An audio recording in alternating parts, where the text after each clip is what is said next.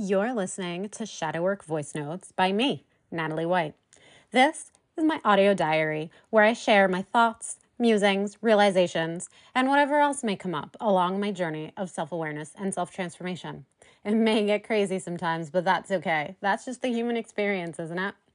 All right, enough of this introduction. Let's get into it.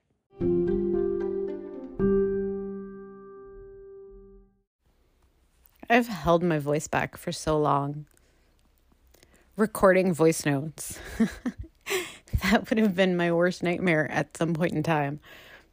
The thought of playing back what I said, hearing my voice from the outside, because our voices sound different from the outside. Or at least that's what I always used to say. It's weird because it's almost like now it doesn't. It's like now my voice sounds like my voice, whether I hear it from the inside of my head when I'm speaking or when I hear it played back at me from a recording. It's quite fascinating, actually, because I attribute that to all of the shadow work that I've done, to the mending of my inner rifts, and to no longer rejecting that part of myself that speaks. So I live in the middle of nowhere, but somehow it's noisy here too. Like, our neighbor across the way is cutting down trees on his property. You know, he did it all last summer. It drove me crazy. Cats didn't like it either. Maze was going crazy, wanting to be outside, but not wanting to deal with the crazy annoying sounds that came from across the street of the trucks and the chainsaws and all that crazy mess. And oh my God, and the other neighbor up the road that, goodness, just loves to make a lot of noise on his motorcycle, driving up and down the road just to make noise. I swear to God, it's just to make noise. I can't even deal with that. Ugh. Anyway, not important. My voice. Oh, my voice. You know, and that's part of it too, you know, not supposed to complain, supposed to be understanding, not supposed to make noise. Just, you know, take it. Just adapt. Oh, that's been me. Just adapt. Don't make a sound. I don't even know what I'm saying right now. So, in a weird place at this moment in time. I don't even know what I'm doing here. I guess I just need to talk. I guess I'm just talking to myself, so I don't need to make too much sense.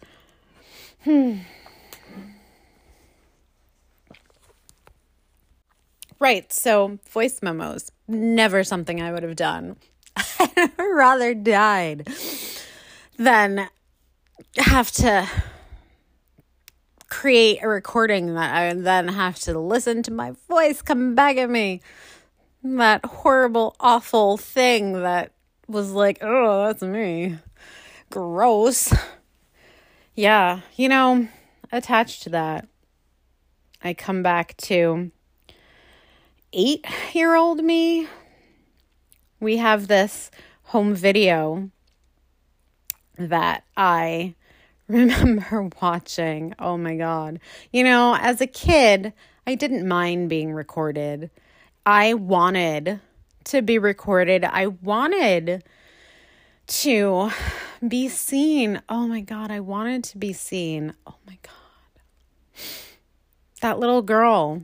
The very first home video recording that we have, that the family has, when we first moved to the United States from Brazil, and my dad got a recording camera, those huge ones, because it was it was 1991 when we moved to the U.S. So it was one of those big ass cameras that you you rested on your shoulder.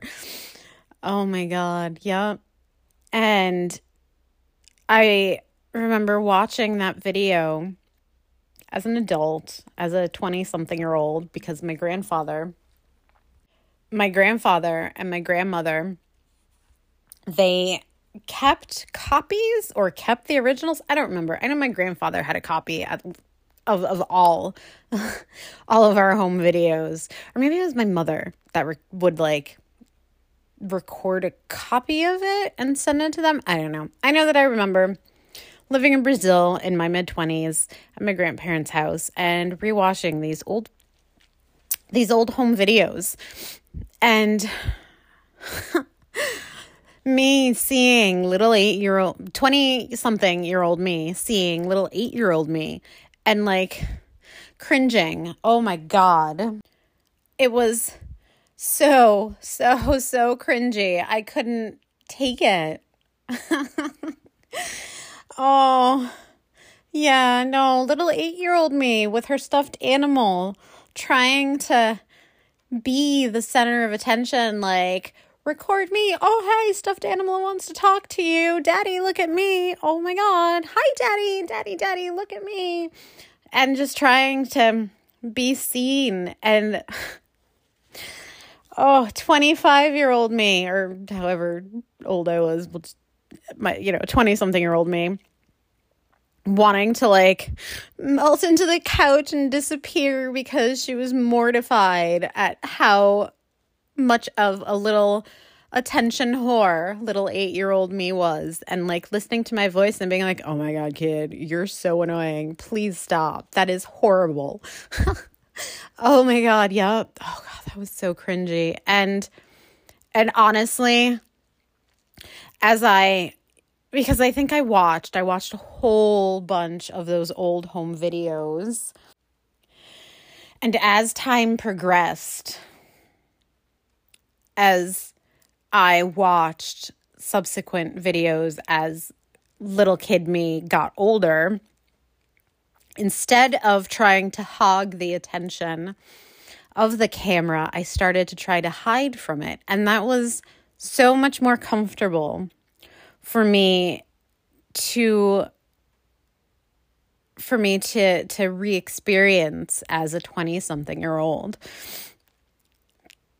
rather than that little 8-year-old me who was so annoying. I mean, truthfully, she just wanted to be seen. She wanted to express herself. She wanted to share. She didn't want to hide. She wanted the attention. And I lost that. And as time passed, as I spent more time living here in the U.S., I lost that. I didn't want to be seen anymore. I wanted to hide. And that's not to say, that it's American culture's fault, it's just